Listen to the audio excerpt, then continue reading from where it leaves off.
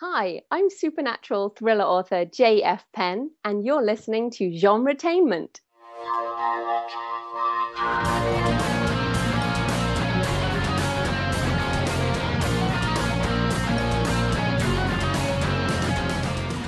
Hi everyone, this is Genretainment, and we're your hosts, Marks and Julie. And what you heard at the beginning of the show was a snippet from the theme song from our web series, Reality on Demand. It's a song composed and performed by our friend Tishan Hardy. Today on Genretainment, we speak with YouTuber, podcaster, and author Michael Laron. We had him on 4 years ago, which I can't believe it's been that long. Since then, he's been a writing machine, writing a number of nonfiction books, fiction novels, doing podcasts. He's got a YouTube channel, all sorts of stuff. We had a great time chatting with him. We talk about being an indie author. He shares writing tips. We discuss overcoming fear, do a little writer therapy, and go on a tangent about our rabbits and so much more. And we're lining up a number of new episodes starting with this one. And we'll start coming out every other week with a new episode, plus an occasional bonus episode. We do want to apologize for delay in airing this episode. We recorded it late last year. I got super sidetracked with the film festival I was directing and my last term in the MFA program. Yay, it's over. Congratulations, though. We do mention the MFA in the interview, and I'm happy to tell you all that I graduated in January with a Master in Fine Arts in Writing Popular Fiction. Yay. So we got some fun stuff planned for the podcast now that I have some time freed up. Yes, and you'll notice a few fun changes in the coming episodes. Plus, we have some fun projects we'll be announcing this year, but we'll stop there and start with our interview this week with Michael Laron. Enjoy. Hi, Michael. Welcome to the show. Hey, thanks for having me. It's great to be back. Well, we're happy to have you. Yeah, we're excited to have you back. And I looked to see how long it was last time. It was actually 2016, so it's been a while. It has been a while, but we've kept in touch on Twitter, so it doesn't seem like it's been as long. Yeah. 2016, this is 2020. Well, hardly anything's happened since then. No, I mean, it's been completely boring. Especially this year. At home all the time now. So touch base with you a little bit because we'll talk a little bit about it later too. You know, since we talked last, I got accepted into an MFA program, offered popular fiction, which I wouldn't have done anything that wasn't popular fiction because I don't see the point, at least for making money, right? And then at this point, we really want degrees that might be useful for a career and making money. And and then I'm going to graduate here in a few months. I'm going to launch my thesis, urban fantasy novel, and Julie's going to edit. And I'm currently editing. And we're going to co-write another series together. Up till 3 a.m. doing so. And the reason why I mention all that is because, you know, you're one of those people, whether you know it or not, sort of a mentor type person. Because I read all your nonfiction books, I watch your YouTube show. I know your podcast. Voice because I'm used to hear you from the other room and go, "That's Michael Laron on the television." And you know, and I've referenced you in my MFA essays about stuff, and took some stuff we're going to talk about here in just a minute. So I just want to let you know, and I know you've been up to tons since you last appeared. Nah, he hasn't been doing it. Yeah. Well, first off, congratulations. I was just taking all that in. That's amazing. MFA program. You're going to graduate Seton here Hill University. University. Yeah, that's Hazard awesome. Yet Forward. I'm excited because Seton's my maiden name. I think he should have gotten some sort of scholarship just for that. Yeah. There should be some money they should throw your way for that. Exactly. Right? But either way, you worked your way through it. You're almost done now, and you got your thesis going. That's exciting. Thank you for the kind words. That's awesome. It's really cool when people tell me like the impact that I've had on. You know, I mean, I like to think I play a small part in some of it, but I just kind of do it because it's fun for me, and it's cool to hear that. So thank you very much. Yeah, and you know, you and Joanna Penn also, I went ahead and joined the Alliance of Independent Authors, and I'm very, you know, I'm going to probably do a hybrid approach, but I am very much about indie author. Well, his thesis is actually just book 1 of a planned series. Yeah, and part of that's because, you know, you and Joanna Penn are big proponents of the Alliance of Independent Authors and stuff. Yes, and I have actually threatened if he ever tries to feels like caving and going with traditional publishing, I have refused to continue editing. Hey, that's That's not a bad idea. And I'm like, if you ever begin to cave, I will leave you high and dry. Okay, so you've been doing a lot of stuff. Can you just now, anybody who wants to know a lot more about your background, check out our past episode from 2016. It's like 100, it's in the 120s, online. Early 120s, yeah, online. But just to kind of touch a little bit base on why, because you're like 100% indie author, if I'm not mistaken. And can you just tell us a little bit about why you chose to be an indie author and why someone should, consider pioneer. that? Yeah, you're definitely a pioneer. Yeah. Ironically, I'm 99% indie now. So I actually just published a book with the Alliance of Independent Authors, and they're publishing it for me. So Cool. That's right. it's kind of ironic that like I published a book with Ally, and we're all about self-publishing, but I know, so I'm chuckling. It's hilarious. I love it. It's pretty hilarious, but it was really more of a donation to them to help them out. And so, I've been up to a lot over the past, 4 years since the last time we spoke. I chose indie mainly because when I first started, I tried to get my books out to agents. I tried to go the traditional publishing route, and you knock on all these doors and nobody opens the door, and I got rejection after rejection.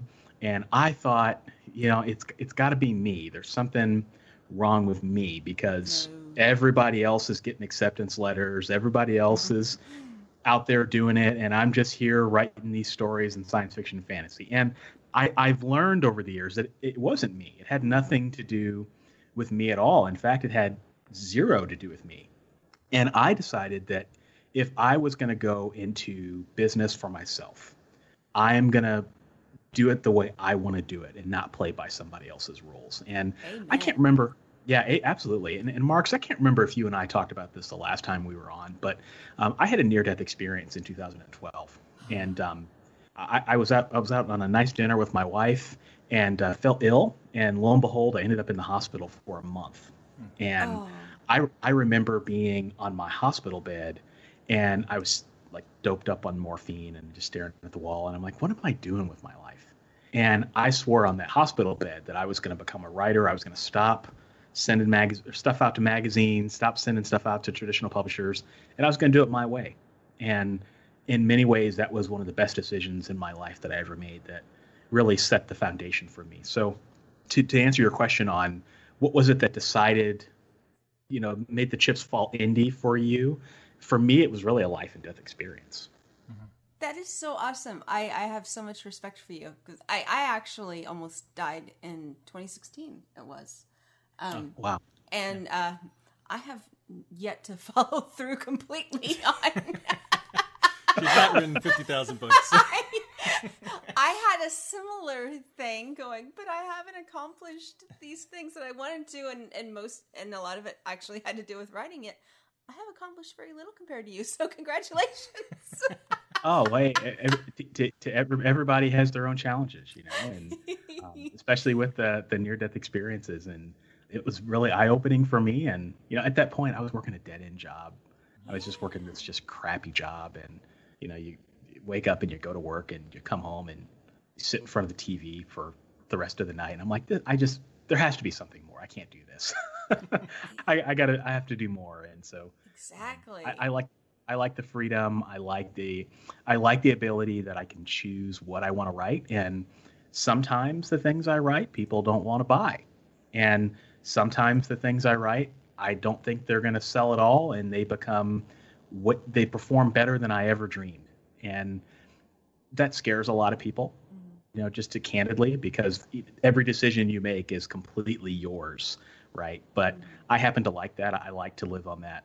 I like to live on the edge, so to speak. Well, and it's not just living on the edge. It's actually taking back some of your power and control because, my mental image of traditional publishing is you going hat in hand, down on one knee, on both knees, begging, will you please let me be a writer? Please, I'll write whatever you want. And I'll change all of my the things that I wanted to write about to suit you. Please, please, please, will you please let me publish my book and only get maybe 10% of the profit? And I'll give you all my copyrights. And I'll give you complete control. Please take complete control of all of my intellectual property. Yeah. I have a mentor. He says exactly what you just. Yeah. Going to traditional publishers with your copper cup. Yeah. Begging them for handouts, and you end up with nothing. Yeah, I mean, it's just you're just in indentured servitude, and then they want you to thank you for it. You know? Well, I think that's part of my motivation too of doing indie. When I say hybrid, like I have a bunch of short stories. Yeah. I'm gonna try traditionally publish those, and there may be a novel at some point that I'll try hybrid. And Julie's like, "Don't do it." You can get your own editing in. We'll see how things go, but it's not going to be worth the financially. It won't be worth the time it takes to edit it that way. Then, but it's amazing how far we've gone with authors, because I was reading about Edgar Allan Poe, one of his like a book about him, and he was a big fighter for authors getting paid more. And then back when he was first starting, there was very little copyright laws. Like people were just ripping off British writers or just bringing that over for free, and the robber barons weren't just on the railroads. And so it's hard for American authors to come out with stuff, and so it's nice to see that something like Alliance of Independent Authors exists, and that you can make a career, and you have options now. You can control your rights. I guess. I'm sorry. Go ahead. I was going to ask, would you like me to explain what Ally is for anyone who doesn't know? Yes, please. Go ahead. I'm not sure how much you've talked about them on your show, but the Alliance of Independent Authors is a nonprofit organization for self-published writers. So if you think about like carpenters or electricians, they usually have like trade associations where they do continuing education and things like that. And the whole premise is, well, why don't we have that for writers? And so this is an organization that advocates and provides information for self-published writers to achieve ethics and excellence in self-publishing. And so Ally puts out a lot of really good information on how to self-publish with style, how to find editors, how to find cover designers, copyright things. And so you can find them if anyone's interested at selfpublishingadvice.org. So I just thought I had to throw the plug in there. Yeah, no, I love the way you mentioned it, like having like the other organizations to support, because they're master craftsmen, and that's very similar. Writing is an art, but it's also a craft. It's a trade union for a different kind of craftsman. Exactly. Yeah, I love, you mentioned one of your books, when you join, you get access to, you can buy them separately, of course, but when you join, you get access to all these different guidebooks that are really full of resources, including one of yours. And I think Ally offers a lot for what you pay for. And I think a lot of people don't understand how self-publishing has changed in recent years. I think so many people are hanging on to the old stereotype of, they're the people who couldn't hack it in the real publishing world, so they had to publish their own little book that is just basically like a little notebook and for their friends and family. And they don't understand that. I mean, as critical as I am of things like the internet and social media and the terrible things it's done to our society, on the flip side of that, the other side of the coin, is that so many more opportunities for entrepreneurship have been opened for everybody as a result, and that the game has changed, and it's not just the people who couldn't hack it. It's people who choose to be their own basically small business owner, as well as being a writer, and to just sort of take their own fate in their own hands and go it and do it themselves. Yeah, I'm so glad you said that. That's such a great point, because when I started doing it, there was still a tinge of that. Mm-hmm. Like it was, you're a self-published writer. It's kind of like Thanksgiving, where you've got the adults at the big table and you got the little kids at the little table. Everybody just expects you to go to the little table, and you're looked down upon. People kind of look at you sideways, like you're doing what? Yeah. And now I found that the majority of people still do not understand what self-publishing is, and still cannot wrap their head around it, but they're more accepting of it. Yeah. which is really interesting. And from what we have been able to gather, the majority of authors who are successfully working as authors primarily, not writing on the side while holding down a day job, but able to write full-time professionally, tend to be in the independent at the kiddie table at the independent and in the independent market, because like we said, the traditional publishing, they do much less work, but they take almost all of the profits from the writer, and the writer does not hold on to the rights of their own intellectual property that they created. And so the more successful financially, and those who are able to, most people who want to be authors, want to be writers, want to do it for their primary profession. And you have a greater likelihood of accomplishing that as an independent writer in this day and age. Yeah, and it's funny because all those authors at the big table are now coming to the little table. Because the little table's cool now. And so, everything you said is it's exactly it. It's more control, and it's more control over your copyright, more control over your money, more control over how you run your business, more control over your marketing. I mean, some people see it as a giant burden. I see it as that's how you run a business. Mm-hmm.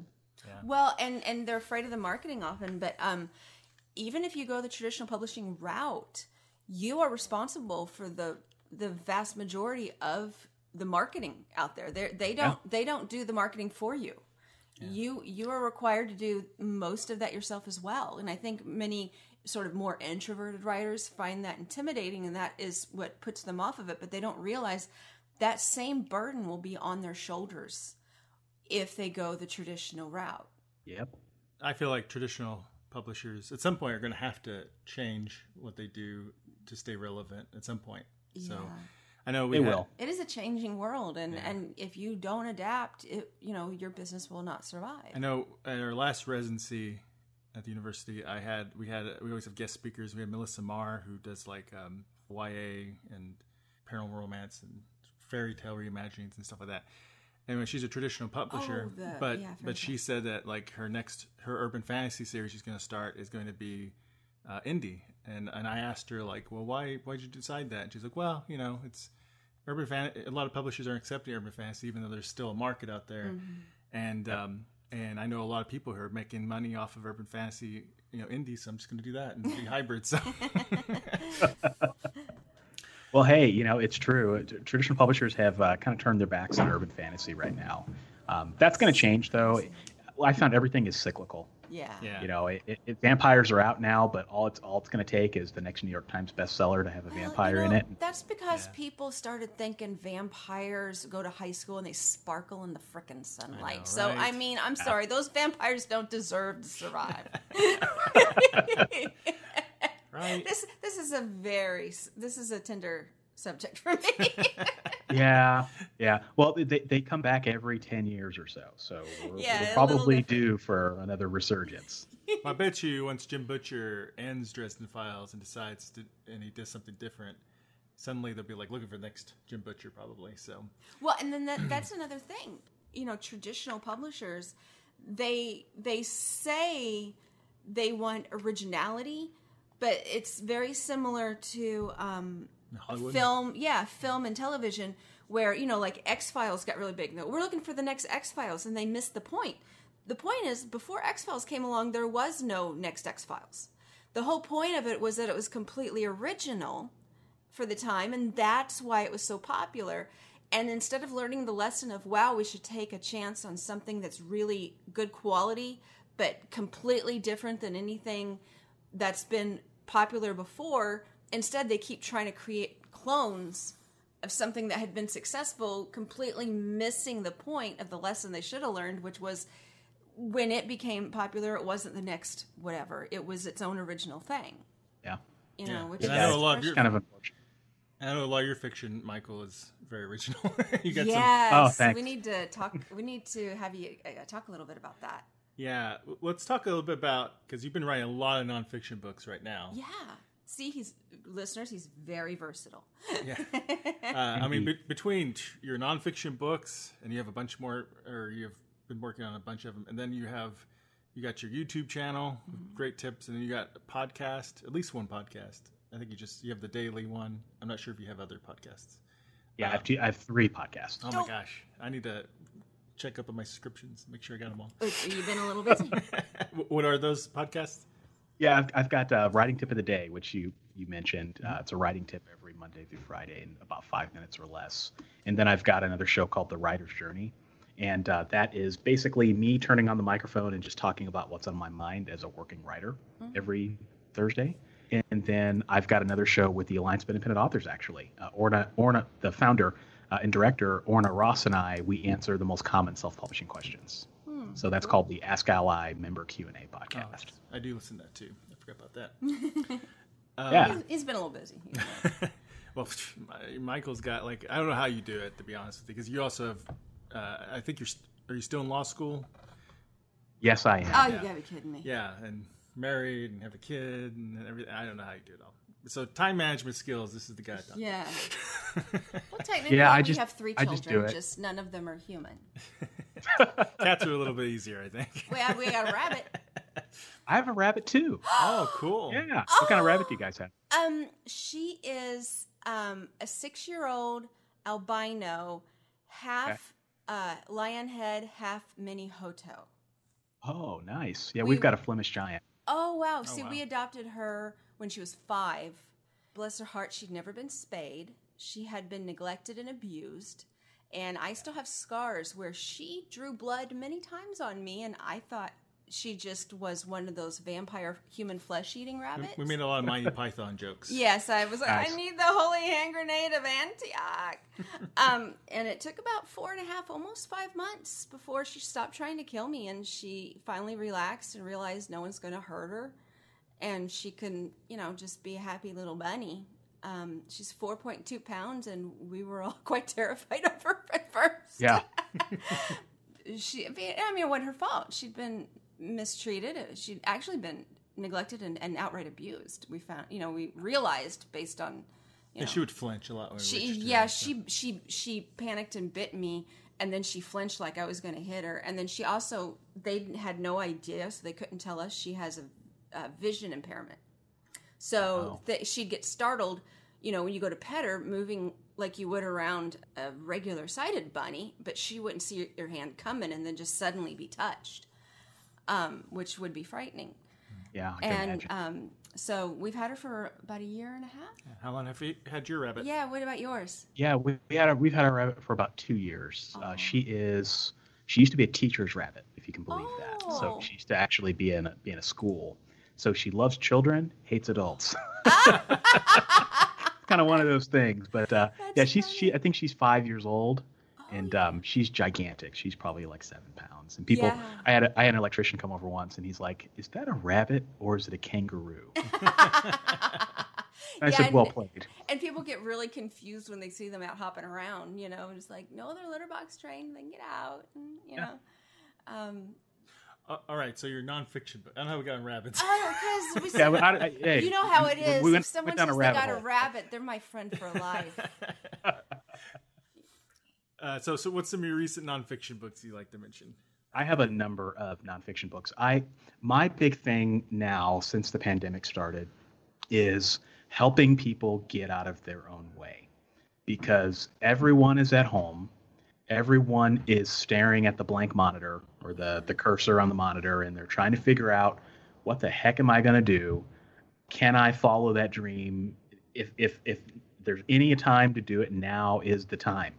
And I'm trying to get people to get over the fear and the self-doubt, because I believe that if you can never eliminate fear from your life. Fear is ever morphing and it's ever changing. Mm-hmm. But if you can tamp it down and get a handle on it, then anything is possible for you.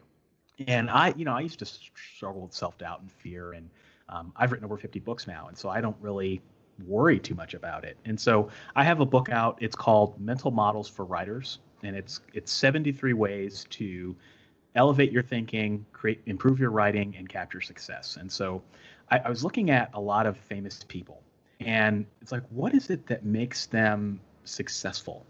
And I don't know if I'm sure you've heard of Warren Buffett, right? Billionaire. No, who's that? Yeah. Well, his second in command, Charlie Munger, famously, he proposed this idea of mental models, and it's this idea of keeping a lattice work of ideas that you can use. They're almost like hats. If you need help with some sort of business problem, you put on a hat which represents a way that someone famous or a mathematician or an economist thought about, and it helps you see the problem in a different way. Same thing with psychology. There's all sorts of really interesting ideas in the world of psychology. Why not take those and bring those into the writing world? And how would that change how you saw a problem when you're looking at the murky middle of your manuscript, for example? What if what was holding you back was the laws of psychology and not anything that had to do with, your own feelings of not being able to write your book, right? And so it's a kind of a different ideas that you can use as a writer in all areas of your writing life to help you get past some of those blocks and do things that you didn't think that you could do previously.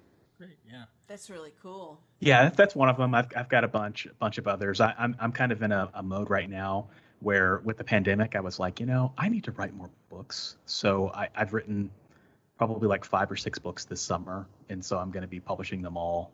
And they all have to do with writing tips. I turned one of my podcasts, Writing Tip of the Day, into a book. So it recaps all of the writing tips for the year into a single book, which could be helpful for people that maybe haven't heard the show or don't want to listen to all of the backlist episodes. I've got another series that I'm launching. It's people have asked me a lot about how, like, if you're brand new to writing, how do you start? And what are all the things that you have to learn? Because there are a lot of things that you have to learn. It's not just craft, it's marketing, it's business, it's copyright, it's contracts. Yeah. And so they asked me, how do we solve this problem? And I was like, well, I could put together a list of bullet points and, share those with you. But I'm like, that's really, really boring.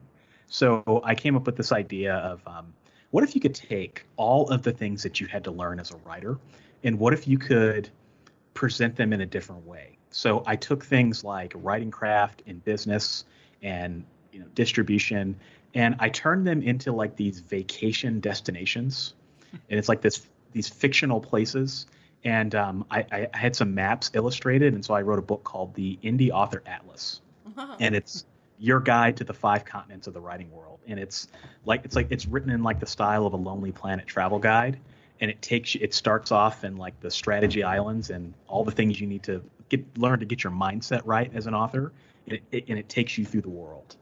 And so, it's kind of a kind of a fun project to work on. Cool. Well, and I love the way you were talking about that because, really, if you want to write, but you're afraid of getting started or whatever, there's always going to be a reason that it's a great time to start, and there's always going to be a reason that it's a terrible time to start. And that fear isn't going to go away depending on what's going on at that moment. It's just going to change. If fear's getting in the way, that fear is only going to morph with each evolving situation. And so, it's sort of like the only thing we have to fear is fear itself thing, until you learn to push through the fear is always going to be there. It'll just change to match whatever the situation is at the moment. Yeah, it's absolutely true. And I was, have you ever heard of Gavin DeBecker? I wish I could say yes and sound really smart. Yeah. I was going to say, I haven't talked to very many people who have, but he used to be the head security guy for Oprah. And so it was his job to make sure that like Oprah was safe, and there's a lot of crazy people out there. That would be actually not an easy job. Yeah, it would be a weird job. And so now he's the number 1 security guy for Jeff Bezos, actually. Wow. And I heard an interview with him the other day, and he was talking to your earlier point, Julie, about fear. And he said that there's a difference between fear, like real fear, and anxiety. Like real fear is you're walking in the forest one day and you see a saber-toothed tiger and you're about to die. Like that's real fear, and that fear it's designed to save you. It will help you do things that you didn't think you could do in order to save your life. See, we conflate that with anxiety. And he said something really cool in an interview. He said, true fear is something that will take your life. Anxiety is something that you made up or imagined. Yeah. So what I tell writers is this whatever it is that you're worried about right now, are you going to die at the end of it? Or is it that you're just imagining it, or it's something that you're worried about? And I use those terms bluntly, right? And 9 times out of 10, well, actually 9.9999 times out of 10, it's something that we imagine. You know, no one's going to come to your house and shoot you, or come to your house with a mob and pitchforks because you wrote an urban fantasy novel, you know, that didn't sell. Exactly. You know, and that's what I'm just trying to get people to understand. There's nothing to be afraid of. I think we confuse a lot of things with fear. One of the reasons why I really want to start out of the gate with my thesis with indie rather than traditional is because I feel like, and it's not to follow the school program or anything, they do teach about indie author stuff. They had Rachel Herron as a guest speaker. I don't know if you know her. Oh, cool. I do. I'm very familiar with Rachel. Yeah, and you know, so they do try to show both sides, but well, somewhat, you know.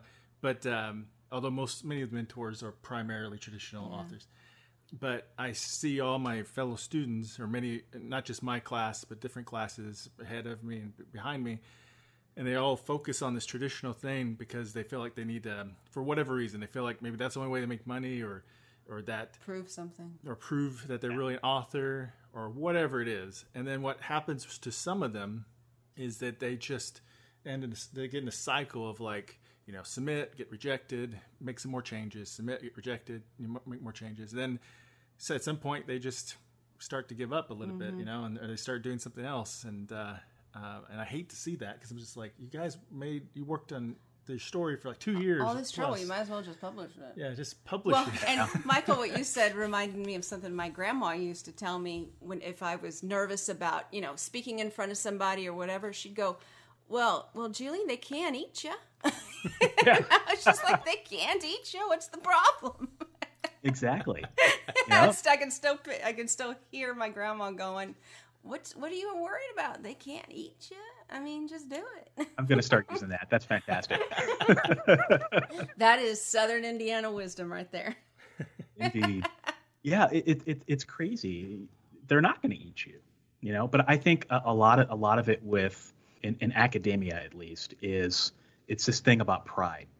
You know, you don't want to self-publish your book because that means that you feel in some way that you're not good enough. I didn't think of it that way, but yeah, pride. At least that's my perception. I think that it's weird because I got my start in academia, and my first mentors were very traditional publish focused, and they're saying, hey, you know, I don't think you should give up on traditional publishing. And I'm like, no, I think you're wrong. and so many of the people that I kind of came up with had this feeling that they just can't accept self-publishing. Even though it might be viable, it just doesn't feel right. It feels dirty, you know? And that's not true, but it's kind of unfortunate to see people, when they have a career opportunity potentially, to just shut the door and not go through it, kind of like to your point, Marks. And, you know, hopefully they'll come around and kind of see that this is something that you can do. And yeah, it goes back to your point of getting out of your own way. You know? Yeah, and there's a lot of flexibility of indie authors. Like I've told people before who maybe struggle with traditional publishing, I said, well, why don't you just publish it? And like, well, what if it's not good or whatever? Well, I mean, you could just, you know, unpublish it. Or you can unpublish it and then make changes and then republish it. And they're just looking at me like, what are you talking about? You can hire your own editor. You don't have to be married exactly. to them. You know, you don't have to marry them. You can just pay them. But yeah, so... And that's that's foreign to traditional publishing. That's impossible to do some of those things. But. Yeah, and I had a mentor tell me once. He said, think about it like this: if you publish a book and no one buys it, that means no one knows you published a book. Really, I mean, if you think about it. So, what do you really have to lose? I mean, I I mean, people think that, like with writing, it's like we all have day jobs, right? When we started our day jobs, we weren't perfect at those jobs. We had to get training. We had to be in those jobs for a little bit, maybe get promoted and climb up the ladder a little bit.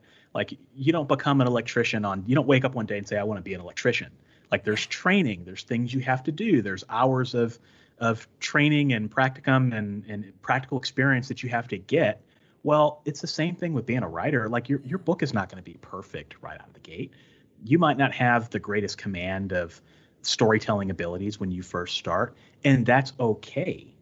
And I think people, they want to be perfect right out of the gate with that first book, not realizing that that's actually a not realistic expectation. Right. And like me, like I always, once I get started, I just start comparing what I've written to other things I've read that other people have published. And without realizing in that moment, I wasn't reading their first draft.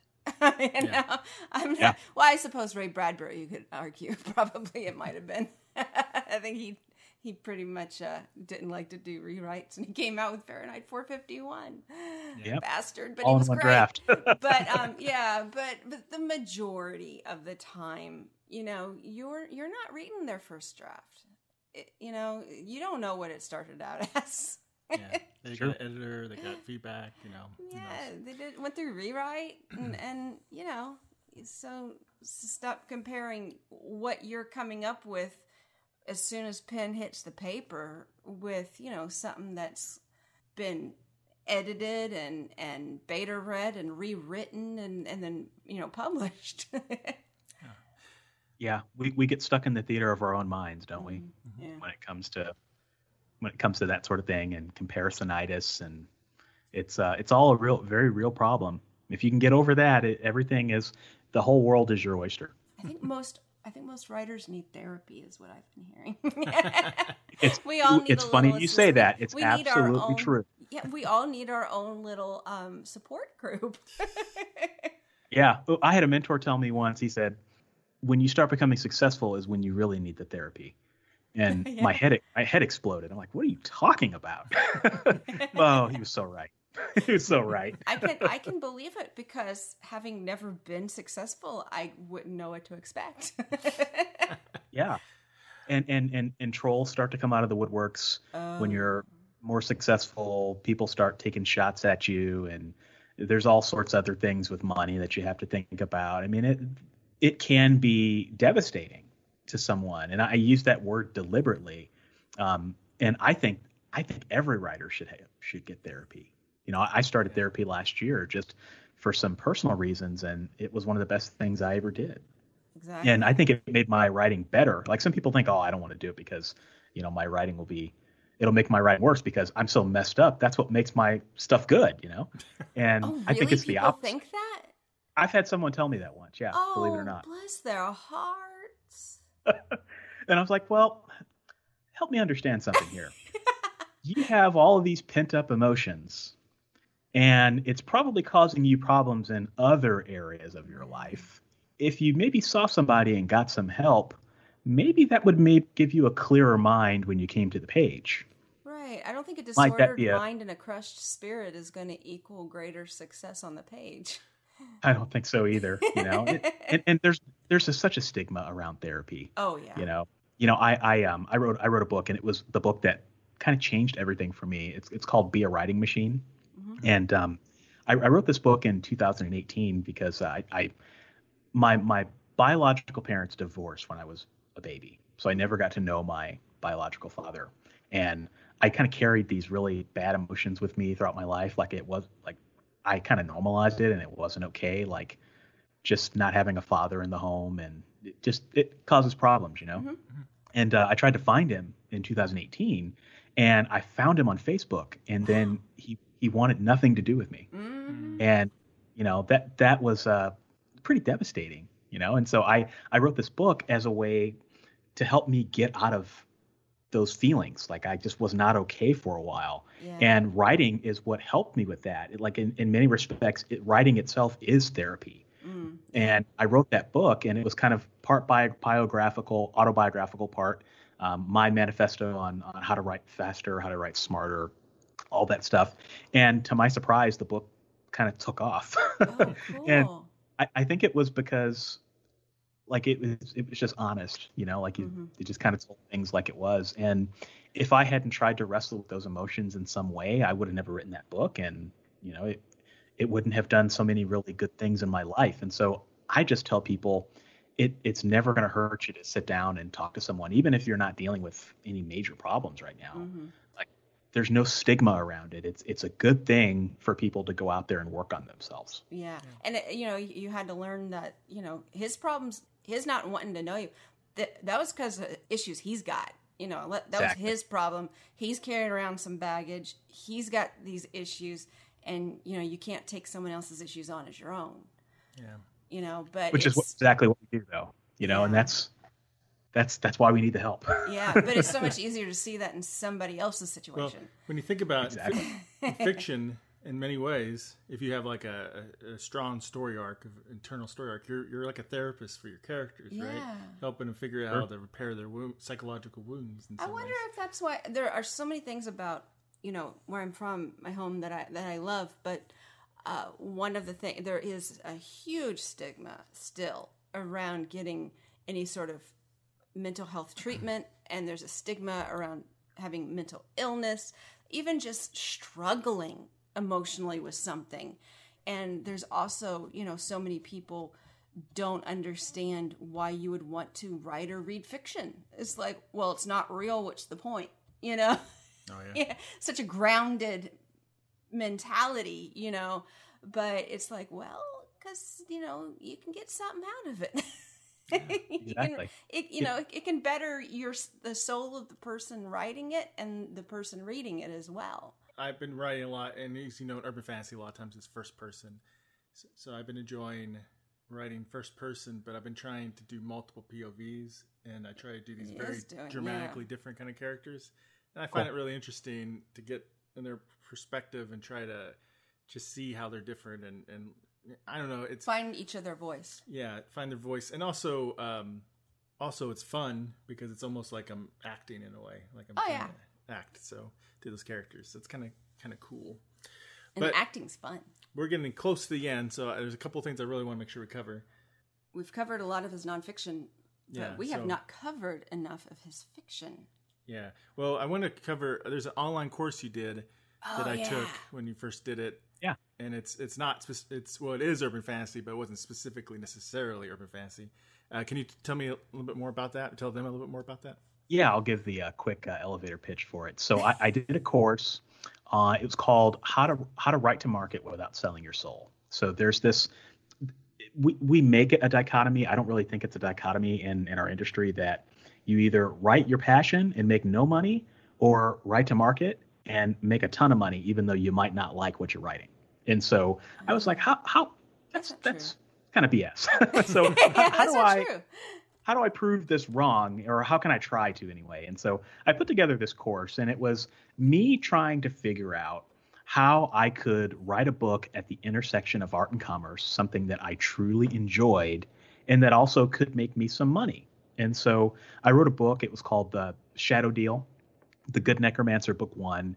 And it's about a necromancer who's an ex-necromancer because he dabbled into the dark arts, and his family ended up getting killed because of a mistake that he made making a deal with a demon. And he's spent the last 7 years repenting for his sins. And he gets dragged back into the dark arts to save an old friend. And I decided to write this, and I wrote the whole book in public.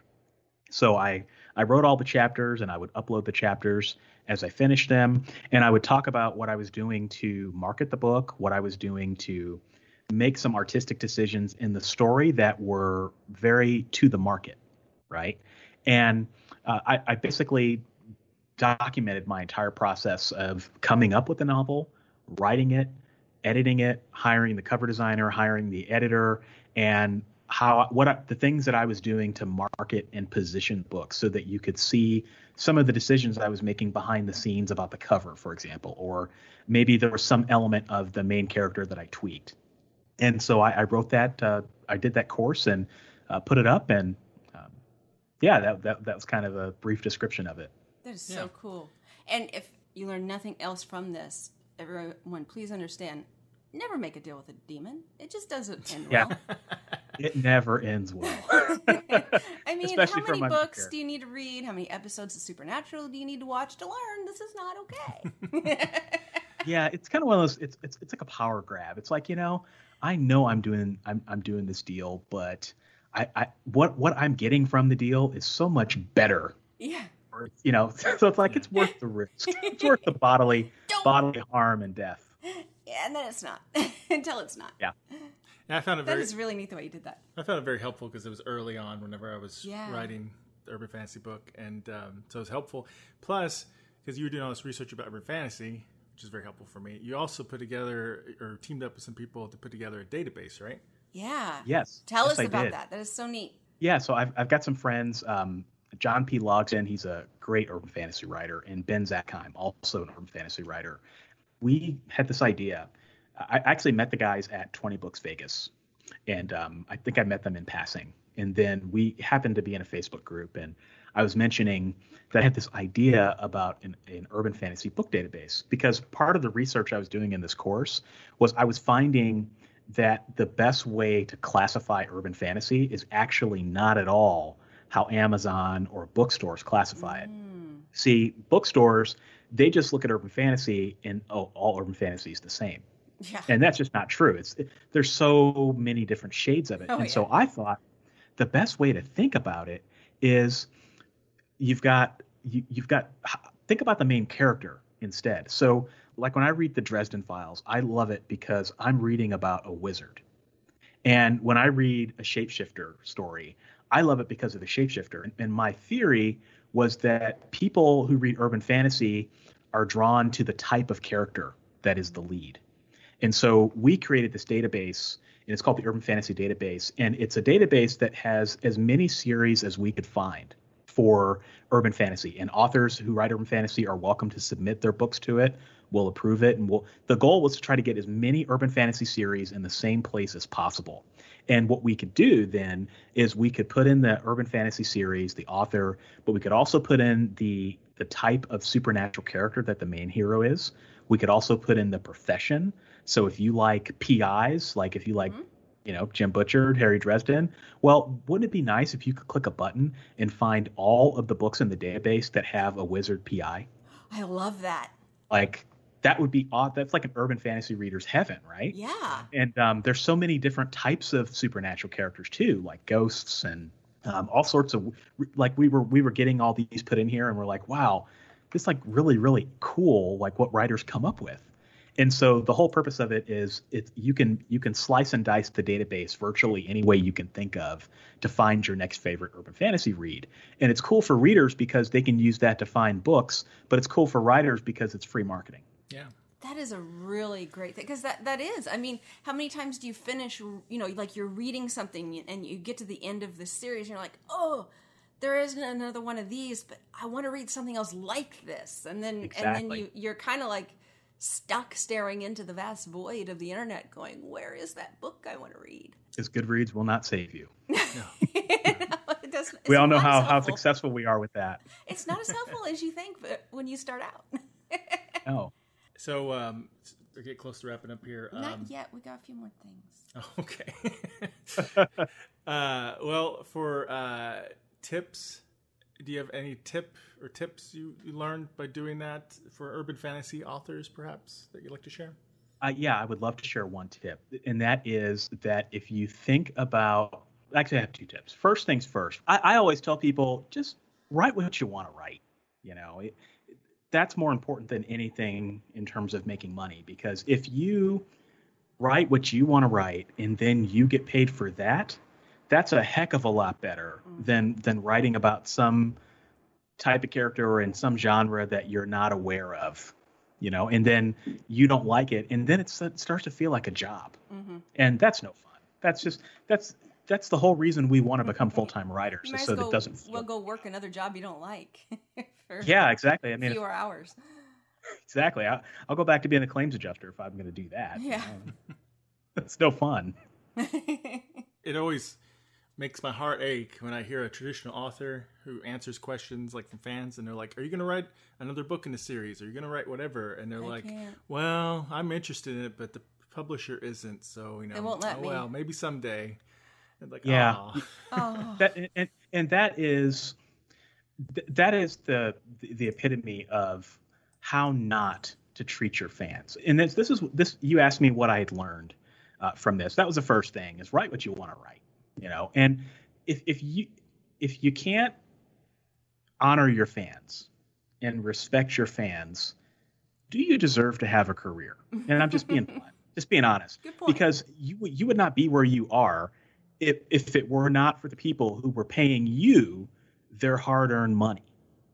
And I have a problem with that. I really do. I mean, I think that it's one thing if you've written a book for 20, if you're in a series that's 20, 30 books long, and all of a sudden you don't want to write that anymore, that's a totally different story, right?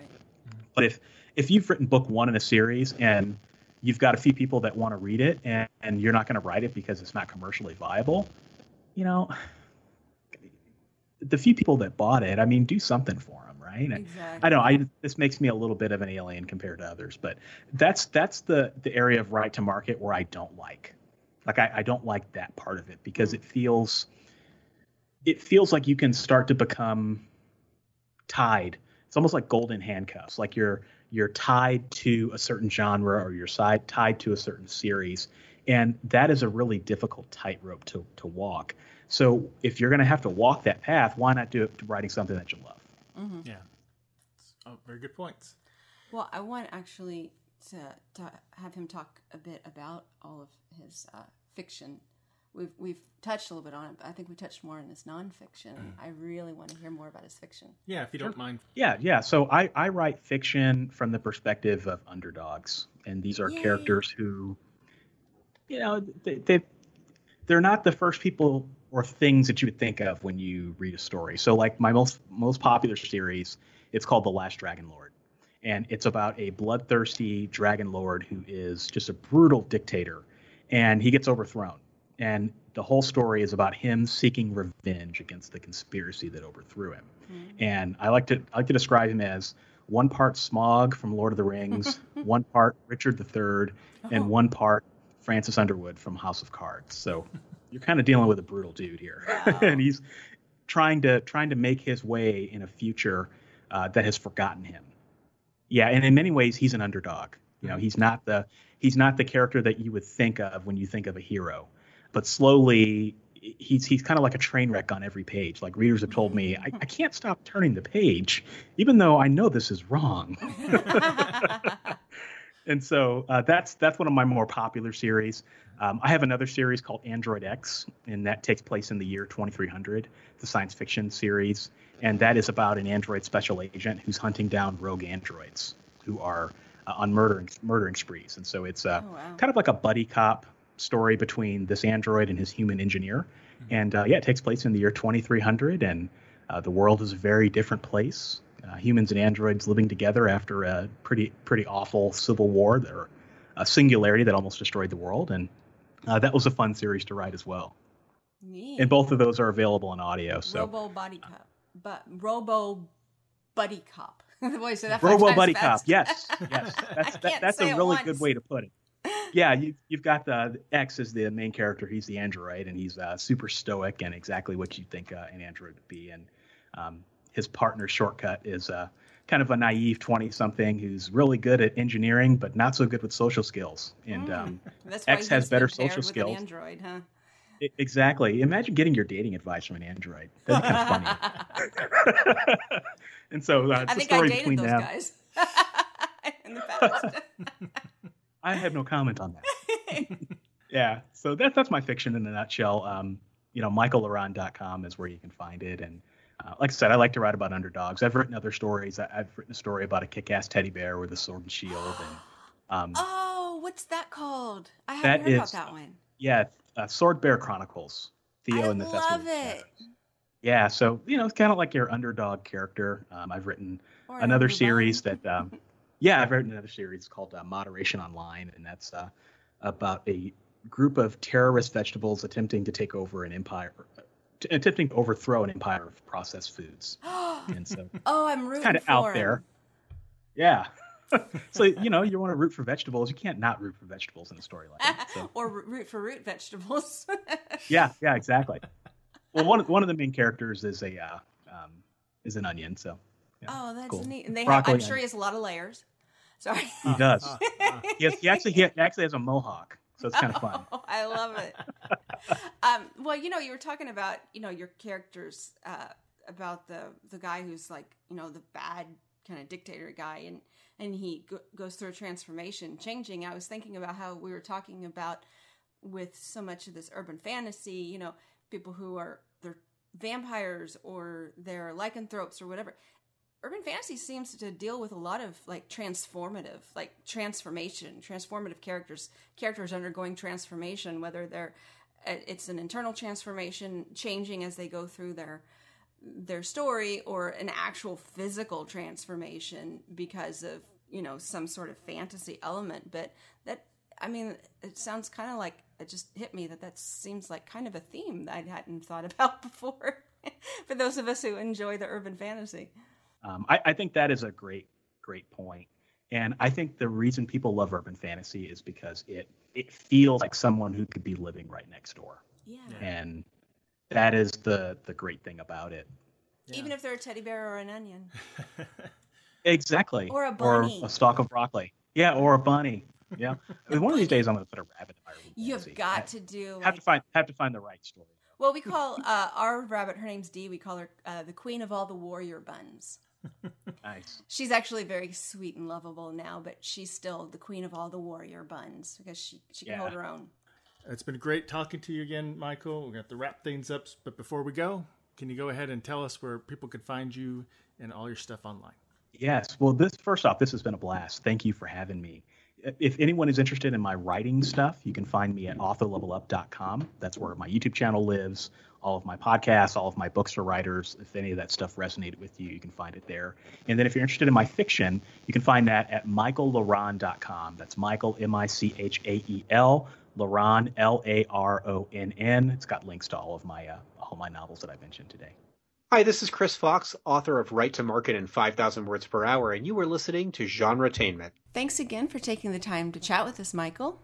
And we'll have links on the show notes to help all of you find his books, podcasts, and YouTube channel. So that's it for today's Genretainment. Watch out for our next episode, and until next time.